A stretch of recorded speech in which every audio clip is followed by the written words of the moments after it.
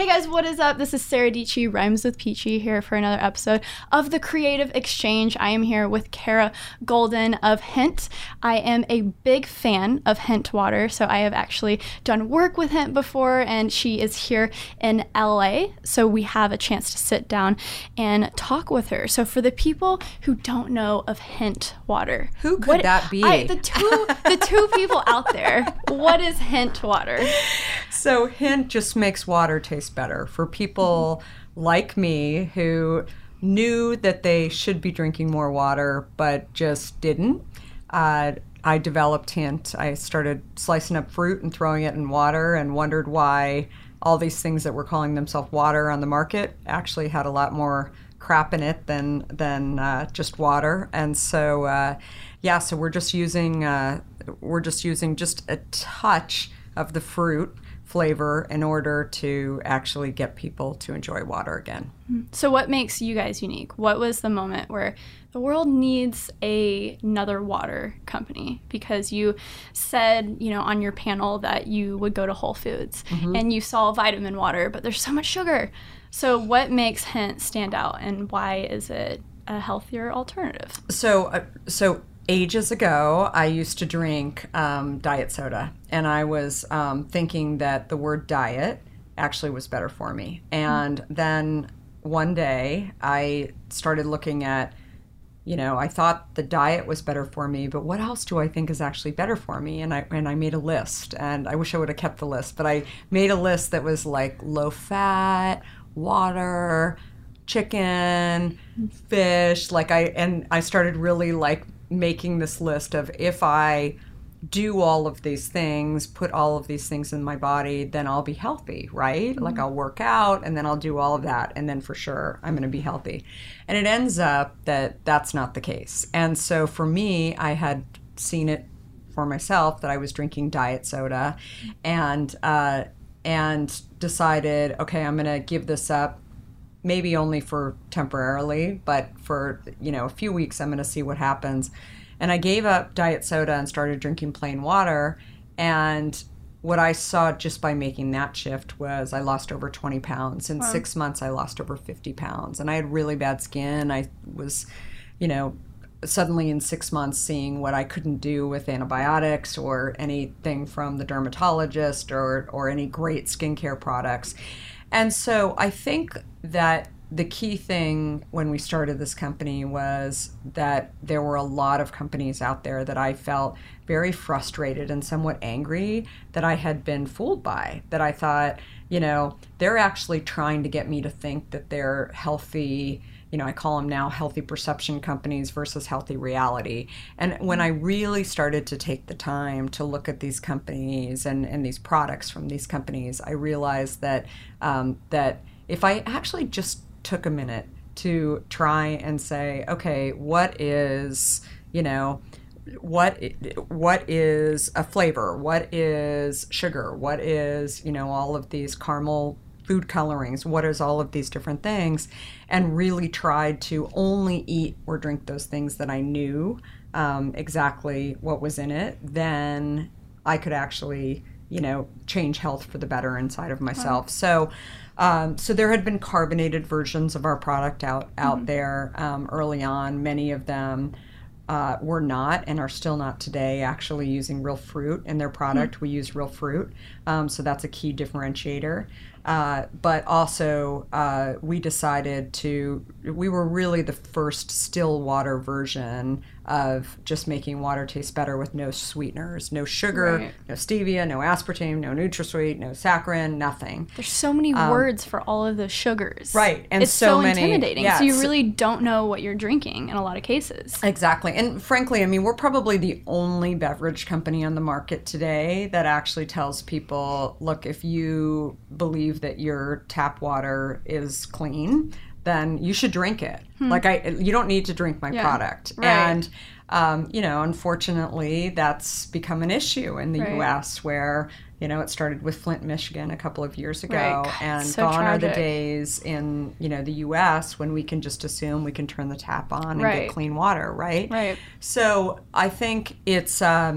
it's a product that is, like I said, our hope is to really help people drink water. It ends up that tons of people were like me, are not necessarily the healthiest people in the world, but they think they're healthy just because they're shopping at Whole Foods or Trader Joe's or whatever. And I really and just soda and stuff. I mean, that stuff is everywhere. Crazy. Yeah. I mean, I used to drink all of my sugar for the day in 1 can of Dr. Pepper. So being from Texas, I was addicted to that stuff. And then you sit back and you look at the labels and you're like, okay, the people recommend like 25 grams or 30, I think, for an average woman to consume a day.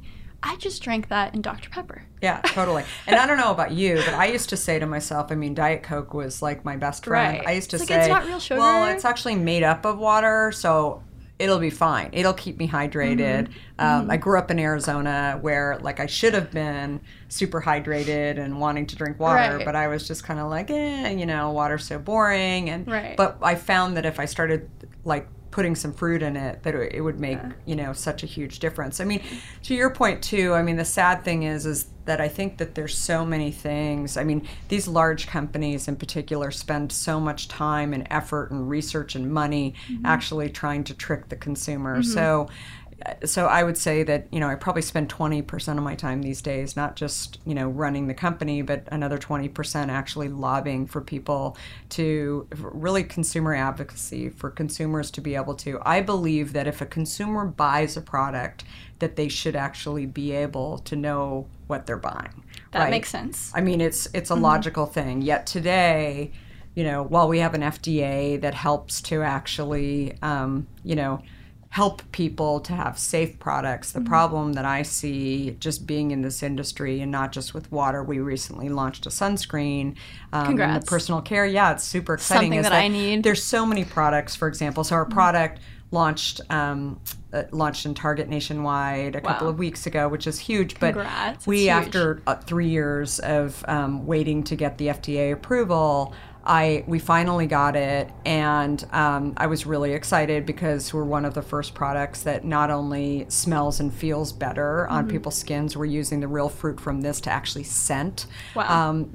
Which is really unique and different. But there's over 95% of products on the market today say or have oxybenzone in them and parabens in them. And there's a few products that are out on the market that claim to not have oxybenzone in them. And so when I hear that as a consumer, that a product doesn't contain oxybenzone, I just assume that brand has gotten behind that as a whole. Right. And it ends up that, this product is one of the higher end brands in CVS, and they claim like no oxybenzone, no parabens on all of their stuff. Yet their number one selling products in the sun care line has oxybenzone in it. And so I'm like, how could that be okay? And I mean, the reality is that, it really goes back to labeling and is actually sort of another layer even below where, I discovered sort of the food industry was a few years ago, is that there's no one policing it.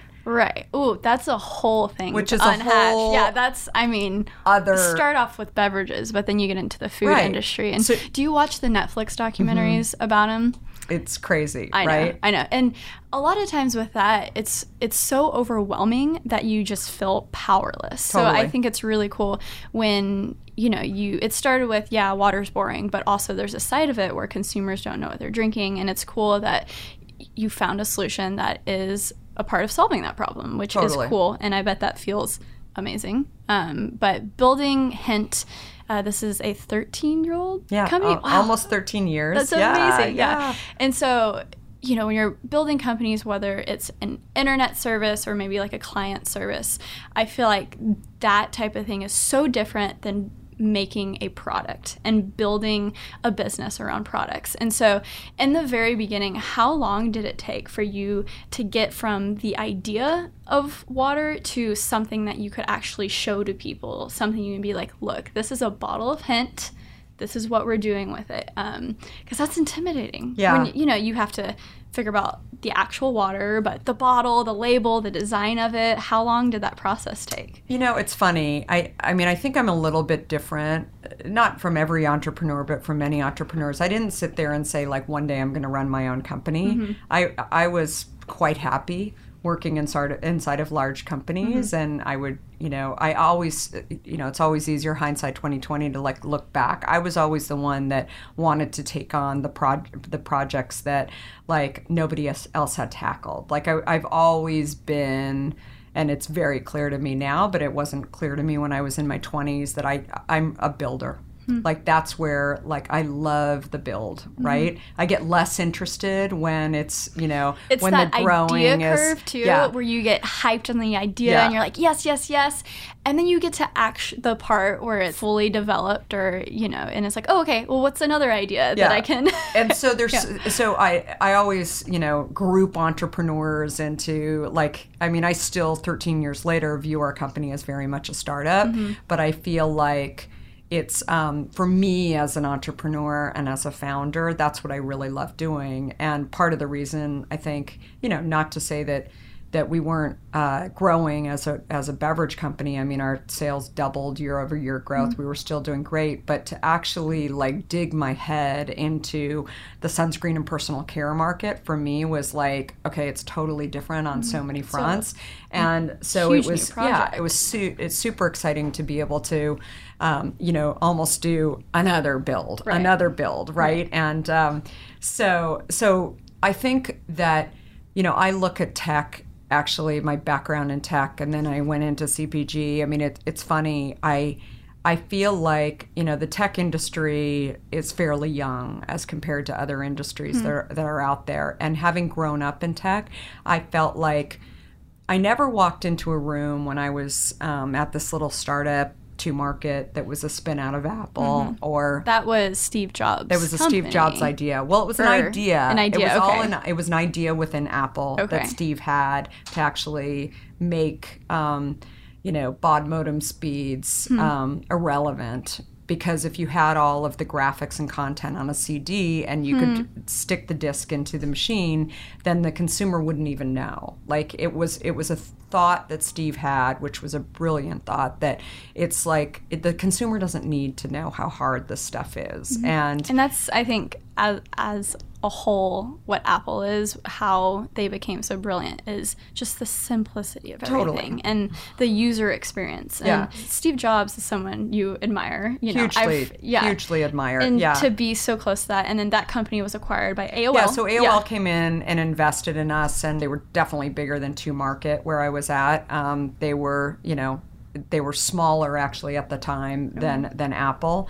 But, it's interesting because I look at, my experience in tech there, and then I was at CNN before that, and I was sort of on a startup within CNN building out the airport channel. And but anyway, the one thing that I felt like I really got out of that experience, and again, it's like great to look back on it, but I never walked into a room in any of those three companies and thought it can't be done. Like I wasn't surrounded by people, and again, these were all builders that were like the same kind of mindset, where they were like, where somebody would have an idea and they'd be like, dude, you can't do that, right? And then when I came over to launching Hint, I tried to talk to as many people as possible who had worked in the beverage industry, because I said to myself, like, I don't know anything about beverage, so I better go, call so-and-so's friend who works at, the big soda companies or whatever, and try and learn. And I would hear it over and over again, like, oh, you can't do that. Oh, you can't produce a product that has any type of shelf life without preservatives in it. Oh, you can't do this. And it was so foreign to me, because in the tech industry, it was like, who can we talk to? Like, who can we get in the room to actually help us solve this problem? And so it was a great launch pad for when I came to launch Hint, and I'd be dealing with our bottler, and he'd say, no, you need preservatives in your product. And I had an idea that I want to launch a product with real fruit and also no preservatives in it, and they would say, oh, that's impossible. And I kept saying, why? Yeah. And because that's what I Keep asking learned. why. Keep Yeah. asking why. And that impossible. Ugh, Right? That just makes me like cringe. Yeah. And frankly, like I think it was very, very depressing to me for the first year because I'm like, I don't know if I want to go into CPG because everybody's like telling me no. And maybe they know because they've been in the industry for so long. What does that stand for? CBG? CPG. Consumer packaged goods. So I kept thinking that, you know, maybe I don't want to be in this industry. And then I thought, well, I think differently. And so maybe I'm the one that actually needs to go and launch this shake company it up a around bit. differently and do things differently too. And so I, you know, I really believe that a lot of the culture and the ethos and lots of things that are super important to any startup.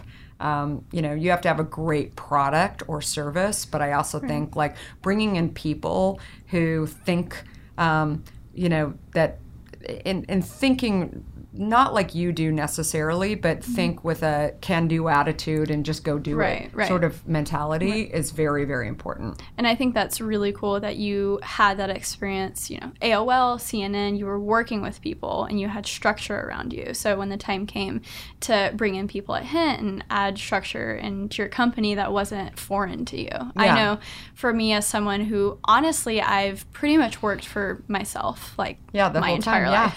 I mean, I'm 23. I got some years to live. But that's probably the wall that I hit the most is, okay, how do I scale me?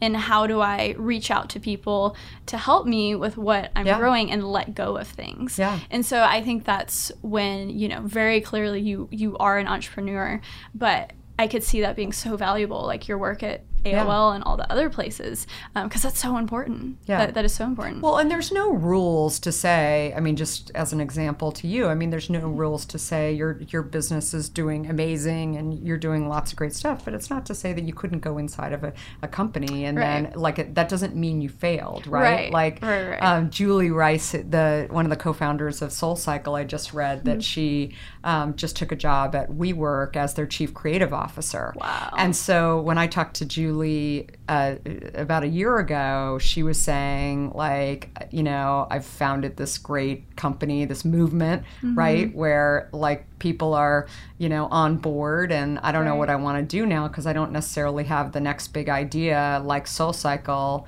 So what do I want to do? And you know, I was a little bit surprised when I saw that she took this role at WeWork, and I've been thinking about it over the last 48 hours. I'm like, no, it's really cool. Like, it actually says something about WeWork that, you know, they wanted to inject something that Julie had.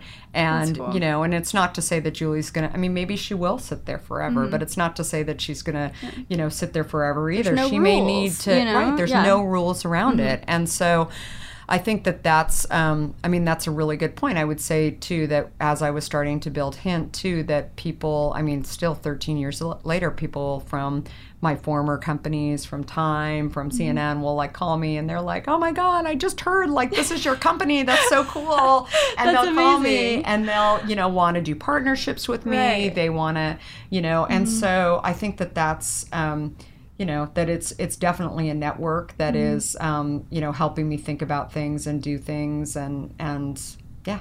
That's cool. Yeah. So from the moment that you were in Whole Foods and the dude was like, you should make this company, you know, I think that's a really fun story, did you raise capital in the beginning, or was it bootstrapped, or what was the first legit meeting? Was that like a year later? Was that 2 years later? Yeah. How, were you making Hint at your house? So it's a funny story. I mean, we had saved some money. We had, meaning my husband and I, so we had a million kids. We had 4 kids. We had 3 kids at the time, and we had saved some money from AOL, and my husband was at Netscape, and so we like didn't even think this was a company. This was like this harebrained, like, go to Vegas kind of idea that we just thought like, oh my God, it'd be so fun just to get a product on the shelf at that our favorite market, Whole Foods. And people were like, wait, what are you doing? And we're like, oh, like, we're just like delivering cases to Hint, but that's not really our company. Like, so people were, I was still interviewing for jobs, and then I would, you know, get close to, you know, actually being serious about a job, and I'm like, I don't know, like I smile every single day. I really Right. love what I'm doing. It's Right. super crazy. And I think, you know, it's interesting too. I've talked about this before, but I feel like I'm not sure that this is what every individual who goes into the workplace believes, but I had risen pretty quickly. I was the youngest female vice president at AOL at the time, and you know, I wasn't even 30 years old, and was just really like, you know, which has its own challenges, frankly, because a lot of your peers who you want to, you know, go out for beers with, right, are, you know, saying like, how'd you get that job? And what's, you know, that guy that's at a senior level like, and it was really hard in many, many ways to sort of like live in that world. But I almost like when I was definitely in tech looking at sort of like equal kind of level jobs, and but I really dug deep inside myself and figured out like, who am I as a person? And I didn't sort of get off on like saying, oh, I manage 200 people. Like it was kind of like a check mark versus actually saying, okay, now I want to go manage 500 people. Right. Like it was just not what sort of made me, right, in my mind. And so I really believed like titles, and still believe today that titles are irrelevant. I mean, I just don't really, I think that it's like the wrong thing to focus on. And when I'm mentoring people today, I'm always like, forget about that for a minute. It's like, are you going to learn from people? And are you going to be able to smile every day and want to go into work and work on something that you're really passionate and really believe in? And so when I was starting Hint, I mean, it was you know, it was really, all of a sudden I saw this industry, you know, soda and CPG and distribution and bottling and all this stuff. And I had no idea about it. And all of a sudden I was like, you know, I had babies on one hand that I was trying to deal with. And on the other hand, I'm like looking up and I'm like, wow, that's so crazy that I've been sitting here trying to Google like bottlers all along, and like the terminology is co-packers. And I had no idea that, like, I had no idea that these are called closures and not caps. I'm like, cap manufacturer, Wow. nothing's coming up, right? And so I was just like, I got a lot to learn, right? Like, and I wasn't in a hurry, Right, like right. either, because I was just enjoying the ride, right? Like, I Exactly. was just like, that's so cool. So I guess what I'm trying to say is, you know, when you're working in a business where, you know, you always, where you feel like you actually understand like everything that you need to know. And I say this to people who work at Hint too, that venture out a little bit internally and figure out what else you don't know, because especially when you're in a company where, you know, always be learning, right? And because at some point, and I don't know what the timeline is, it's different for everybody, but once you totally know what you're doing and you feel like you're an expert, I feel like your days are numbered for yourself. Like in Right. terms of like something happens, like either you're, you know, bored or you're not happy, or you're just like, what am I doing every day? And it's really Dangerous when you start to get bored. when you get bored, right? Yeah. And oftentimes you're bored because you're not learning, right?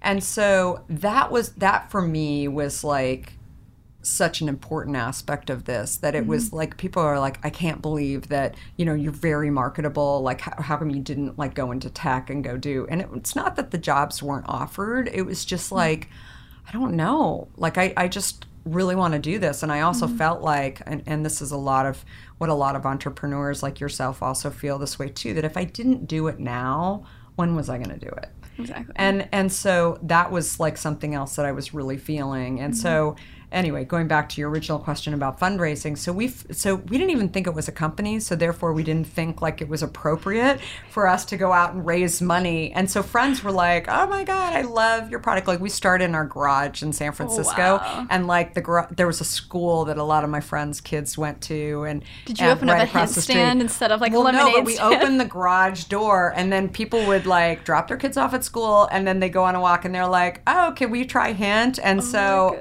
but I mean, at that time, like we didn't have the whole thing figured out. Like it was like, Right. I mean, we were, you know, there's, you know, very similar to Steve Jobs, and I think in many ways we are, you know, like this is a much more difficult product to actually produce than the consumer needs to know about. Right, So, right. so we, initially hadn't figured that out, but I really wanted to get it on the shelf to make sure that consumers actually wanted the product. Right. And, I certainly wasn't going to launch a product that I thought people could die, or I was positive people weren't going to die. Right. It wasn't going to poison them. Right. But the taste would vary based on, the process we were using was cold fill versus what we use today. We pasteurize the product, and it's a hot fill product. So, but it's not a straight shot of heat either. We use varying shots of heat within the product. And so again, like when we first started, we felt like consumers were coming to us, and it was like we didn't have a consistent product. We, weren't really sure kind of how long we could get the shelf life to.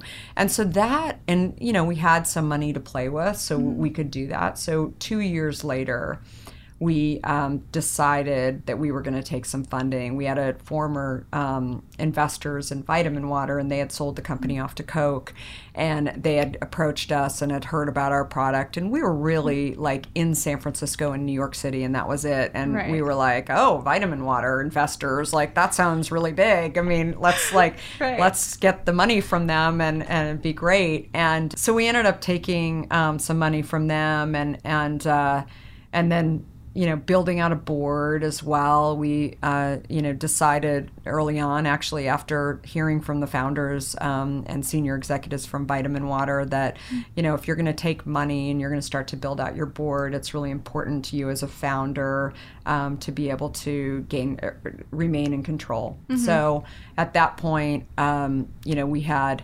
the first investors wanted to take 2 board seats, and I was taking a board seat, and my husband was taking a board seat. And so that kept ringing in the back of my head saying, well, we need to have 3 board seats in order to do that. And so we had a guy actually that we knew through our kids who was at Google, and we were giving, or not giving, they were buying tons of Hint at Google. And he was like, oh, every time I go into the office, I see you guys, and sort of tongue in cheek. And he said, let me know when you guys are interested in making or taking investments.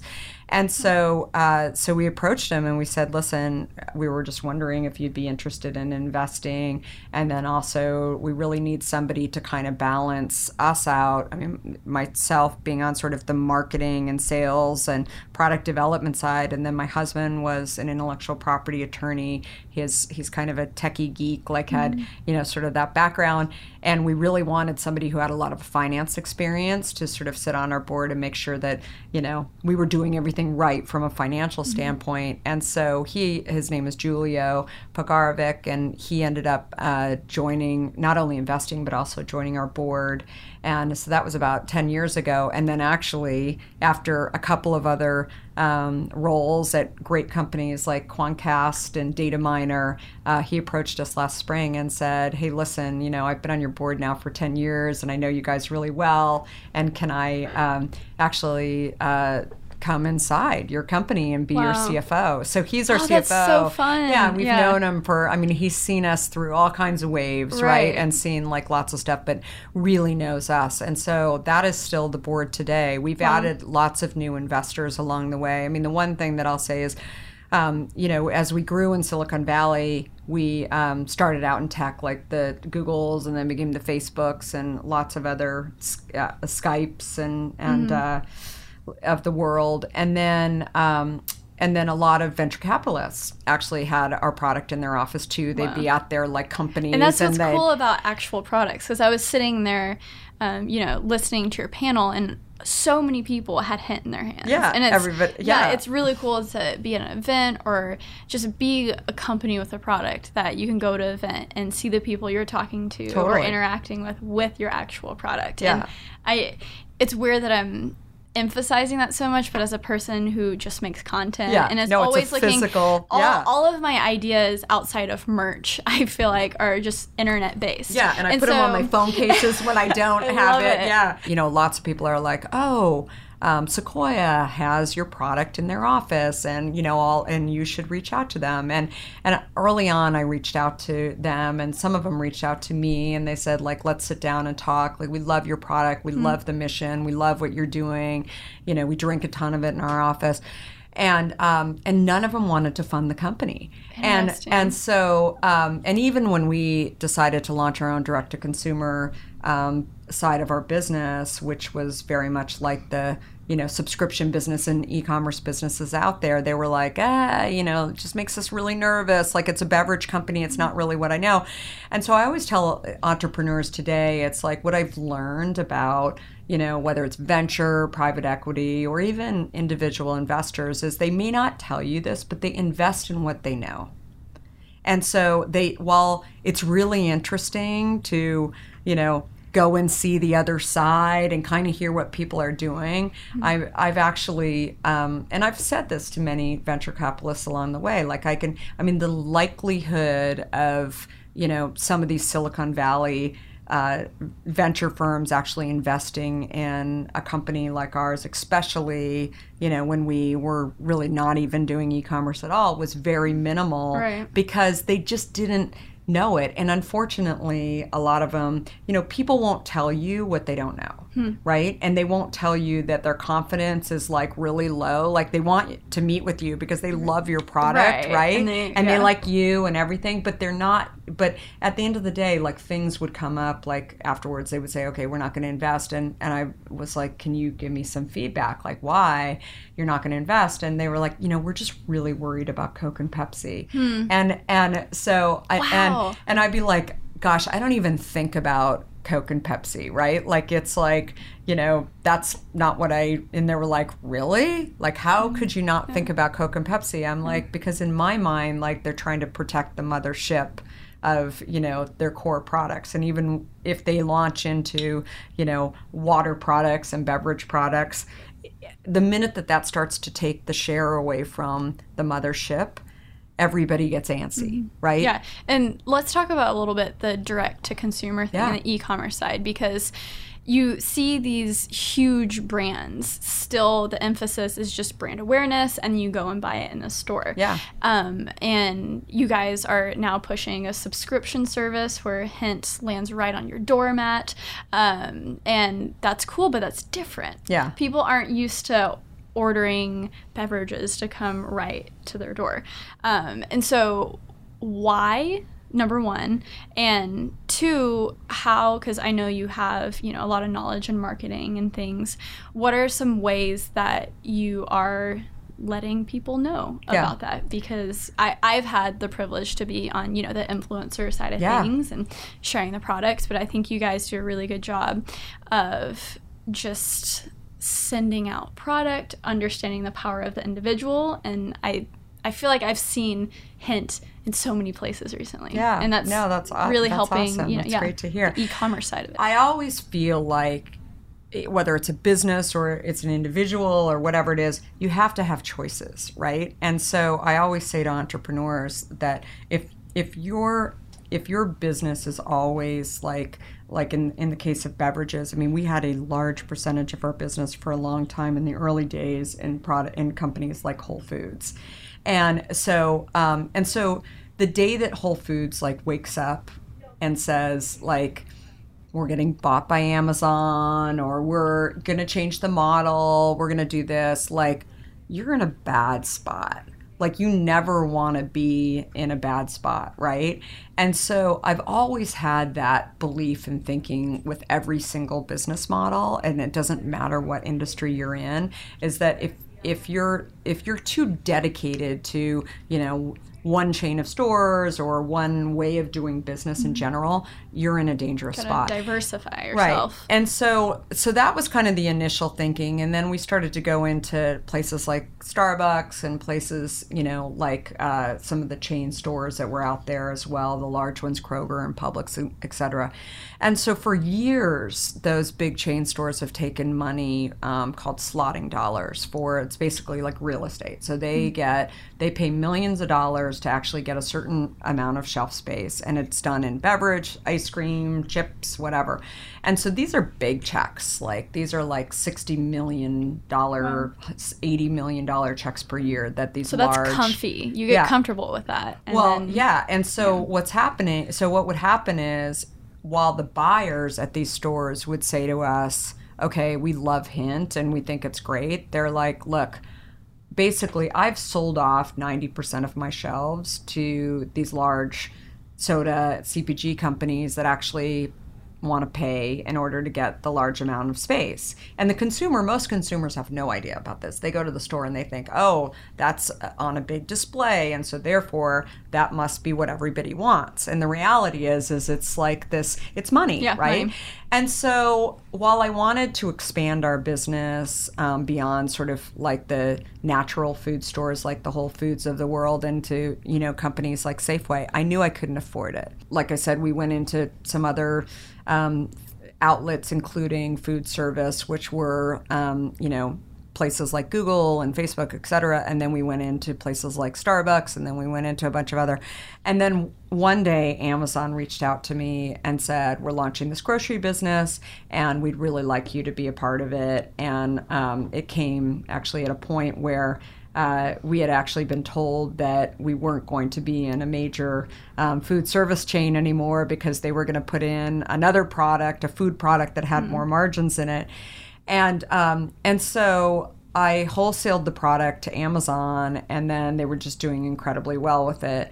And I really thought, well, first of all, what I learned from it was that they were also getting a lot of data. So going back to kind of my roots, where I felt like I was getting a lot more data. I mean, today, if you're selling a product like Hint, I don't know that Sarah's going into Whole Foods and buying Hint. She can tell me that, but I don't actually get the register data back from them because Whole Foods will actually, and now Amazon will hold on to that data. And I had missed that coming from the tech industry, really understanding who my customer was. And so I thought, I want to, diversify so that I'm not being forced to potentially pay $60 million slotting fees at some of these large grocery chains, but also give myself other options and the customer more options to be able to have the convenience. Because I really believed that, at least in my friend group, there were a lot of people who were choosing to pay a little bit more money to go to stores like, you know, Whole Foods, or drive a little further to go to stores like Trader Joe's, and weren't shopping at these conventional grocery stores. And so I believed that, you know, I wasn't even sure that I necessarily wanted to be in there, and that I wasn't sure. So I really needed to be able to diversify, to be able to have our product in lots of different places. So it really, you know, like the rest of my story, frankly, it didn't come as like, oh my God, this is going to be an e-commerce company. I mean, this came out of like, you know, what I identified as a wall that I had to either, you know, basically join the wall, or that was going to cost me a lot of money that I couldn't afford to do, or I had to figure out how to smash the wall or get around the wall, or however you want to look at it. And, you know, it ended up to be an amazing decision. I mean, it ends up that I was right, that the consumer really wants the convenience of ordering cases and having them delivered to their home. But it's funny, I mean, it's we've never done any sort of traditional advertising like billboards or any type of, you know, typically you put like 30% of your marketing dollars into like a traditional marketing and advertising campaign. And, you know, we do so much in ads now online that is really headed towards our, you know, direct-to-consumer e-commerce business, subscription business.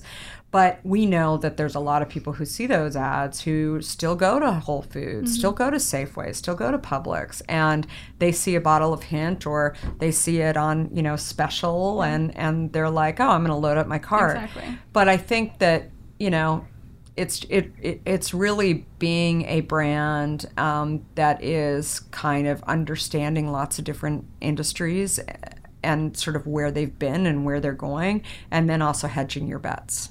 That's good. Yeah. Yeah. So we're going to bring it all the way back to when you graduated college. Yeah.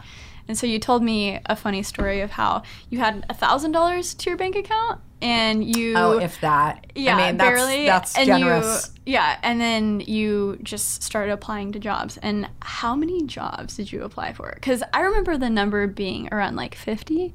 Oh, it was even higher Was than it that. higher Yeah. than that? So where were you at Life during that time? Yeah, And so- why did you decide to just go and apply for all the things? So it's a crazy story. I was living in Arizona. I went to Arizona State University, and I was waitressing while I was in college.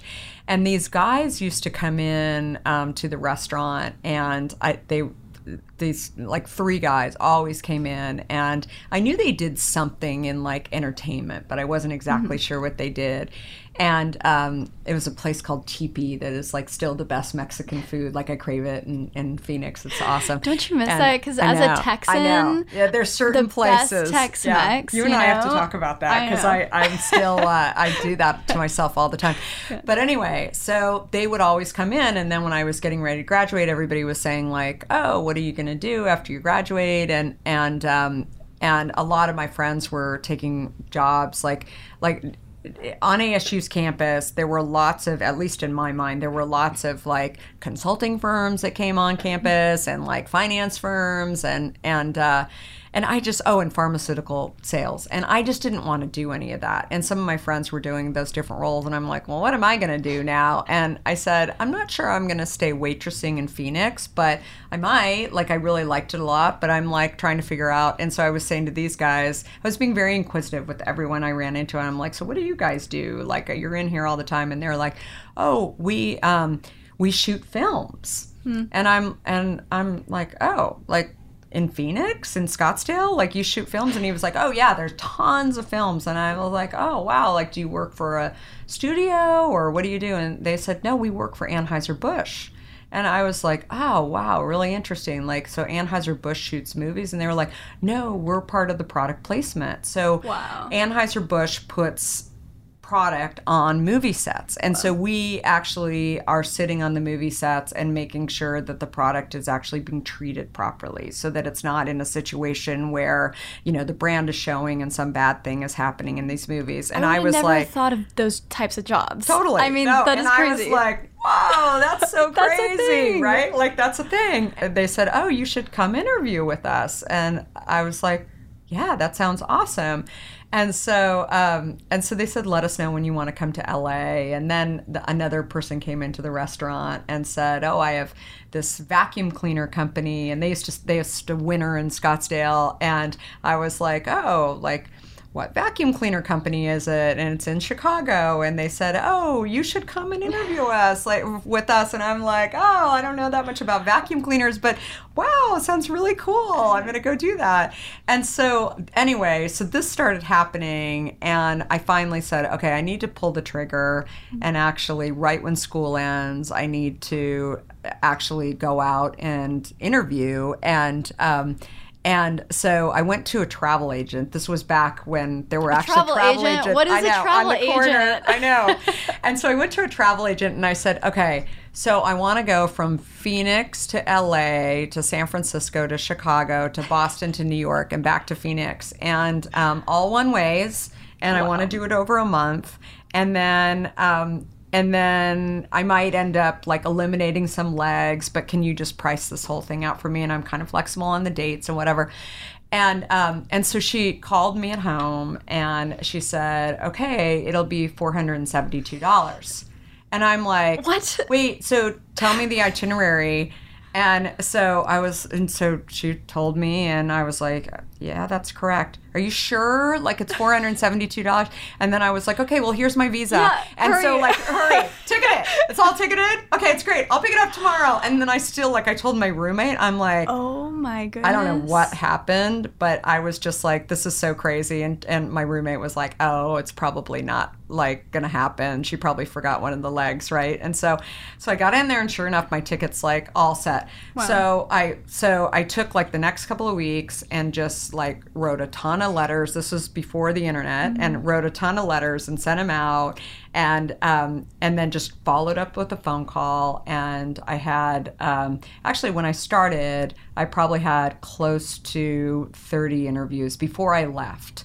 to go. I can't remember. I should have written all of this down, but I can't remember exactly how many. But so then when I went to LA and I interviewed at Anheuser-Busch, and I thought, oh wow, this is a really cool opportunity. And then they're like, so what do you want to do? And I'm like, can I be honest with you? I have no idea. Like I really, like, I'm just graduating from college, and I met these 3 guys who are executives at Anheuser-Busch, and they were telling me about it, and I'm just like using the next month to really understand what I want to do. And they're like, what do you mean? And I'm like, oh, well, I bought this ticket. It was $472. And like, I'm telling the whole story.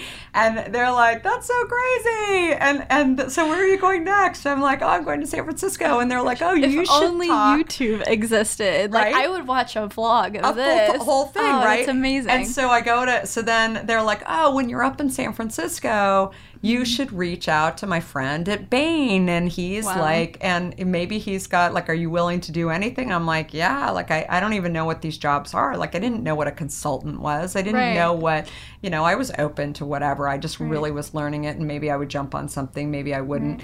And so anyway, people kept adding on, and then I'd go home from that day of interviews, and then I'd like look at my list of people that I should call, and I was like, hey, like, I'm friends with so-and-so, and I'm reaching out. Can I, like, my resume won't get there in time, but can I fax it to you? And so I'd be living at FedEx and, FedEx Kinko's and doing this. Anyway, by the time it was all said and done, like, I probably had over 100 interviews and like over a month, and I was just like, how many offers did you get back? And so I think I had over 60 offers. Wow. And so, you're just I told people, like, don't expect me to get back to you. Like, it's not that easy. Like, I'm going to be traveling and then I'll get back. And so, kind of much to my surprise, I mean, along the way, like, I actually forgot about some of the interviews, and I got these letters. I'm like, oh, yeah. No, I remember that was really cool.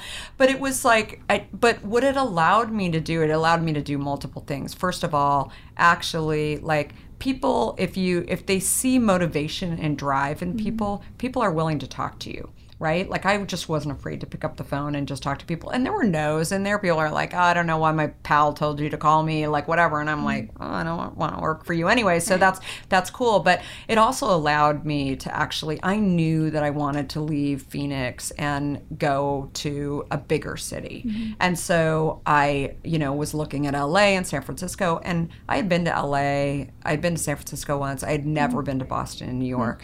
And so I also lined up, like, staying with friends in all of these cities, and like friends' parents. Like, I had enough budget where, like, I would know, like, when I left, like, I bought them a plant and, like, left it on there and wrote a nice thank you note for having me. Like, I had, definitely was, like, concerned about that. But the other thing it really allowed me to do was just, like, have confidence in myself, because I didn't have friends that I could, like, sit there and say, well, what did you think about that company? Like, I made really great notes and said, like, okay, this is what I could do. You were determined, and you went out and get it. And people don't realize how relational everything is. And so I'm sure with every single interview, like you said, there was another person that they wanted to recommend you to. And I find that with the creative world as well, just as you go out and, you're offering something to someone, like, hey, I want to shoot a video of you doing this. You're offering them value. And there's always something in return of, like, hey, let me connect you to this person who I think would be perfect for this next project you have going on. Some of them aren't, right? Some, you're like, I don't know where it's just like, but they tried. All about just getting out there and getting out there and doing it and showing that determination. Yeah, no, definitely. And you never know where people end up, like, showing up either. I mean, I remember I was speaking a few years ago at a United Nations Women event and met this, like, really cool woman, and then I was at my kids' high school play the other night, and then she's like, do you remember me? Like, we had this great conversation. I was like, oh my God, like, that's so crazy. And then she said, oh, I'm doing this conference in Silicon Valley that for women, and the UN is involved in it, and I'd really like to get you involved. The world is so small. Right. And so that's be nice, be helpful, like, and I was really, I tell people, graduating from college, or, like, when people give you something to follow up on, the other thing that has, I really, really did back then, and I'm a big believer today, is like follow up with them and just tell them a quick note. Hey, by the way, thanks again for introducing me to Sarah, and you know, and I just wanted you to know it, like, she's great. We're gonna do this, or you know, it wasn't quite the right role, but I so appreciate you even like taking the effort to do it, because I think that the follow up, not just with the person that you meet with, but the person that's made that introduction is huge. Like it just is like closing the loop, right? And so that and so many people say to me like, God, people don't do that anymore. Like, thanks so much, because I didn't want to like reach out to them, and like I wanted to make sure that they were nice and whatever. But I, you know, it's you know, I've gotten more and more involved in Arizona State University, and I've said to the head of the school, Michael Crow, he was like, "Oh, so was our the career development center super helpful to you?" And I'm like, I don't know if I'm supposed to say this, but it wasn't that there was anything wrong with it. It just wasn't me, right? And so I think that, but I really believe, like, you know, if you want something, you just gotta go out and get it in every aspect of life, right? And that was the same with me when I wanted to go and find a job. Like, I wasn't sitting here saying like, oh gosh, when's my school going to come up with the right job for me? Taking like that initiative. Yeah, it's like and doing it. You know, and be willing to take little steps along the way and trying things. And it doesn't mean that you have to, you know, go out and right from college go and get that perfect job too. Like I always, you know, tell people as well that it's like find a company, find a leader, find somebody find something that you believe in, and go join it, and let your brain just kind of incubate there for a while to figure out like what you like, what you don't like. And you know, it's I mean, if you would have asked me in college, I probably would have said I would have been in media. I would have been, you know, I didn't even know tech existed, right? Wow. Like I would have thought tech would have been this like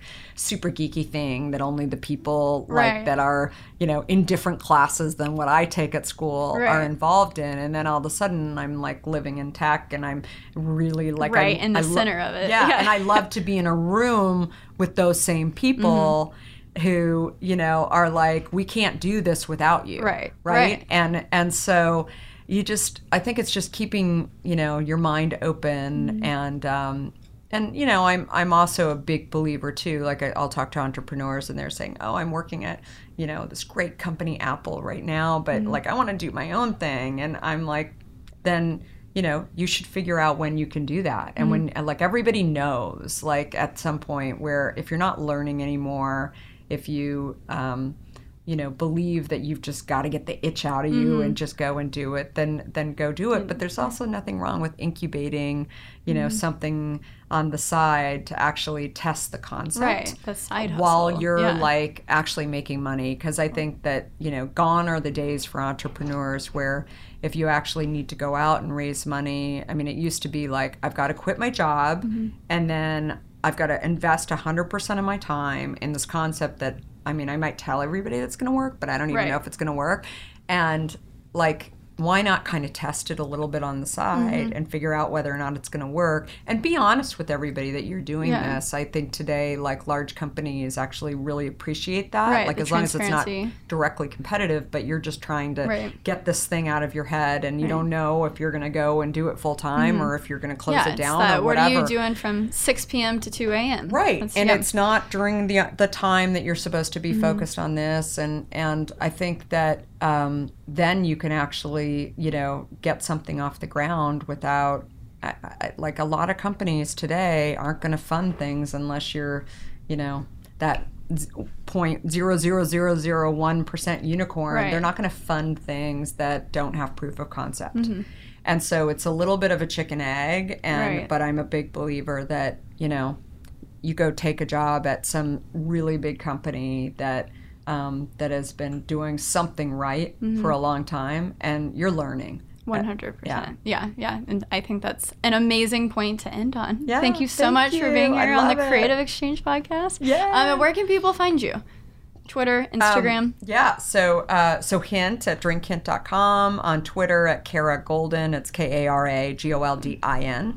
And on Facebook, I also have talking about mentorship. So I also have my own mentorship channel that I'm doing as a podcast on, on iTunes, and then also at karagolden.com. So I'm doing lots of interviews. Guys, she does so much great stuff. Yeah, like I'm super cool entrepreneurs, but also the podcast is focused not just on entrepreneurs, but the first 10 segments that I'm doing right now are focused on health, all the questions you want to know around, peanut allergies and the Whole30 diet and the lobbyist movement inside of big food and why consumers aren't getting as much information as they need to know on multiple topics. So super fun. So go check it out, guys. And if you're just tuning in, make sure to subscribe to this YouTube channel, or if you're listening to it on Apple Podcasts or Google Play, you can hit that subscribe button. So Kara, thank you so much. Guys. And super fun. Yes. Cheers. Yes. Cheers to Hint. Woo! And we'll see you guys in the next Creative Exchange podcast. Right on.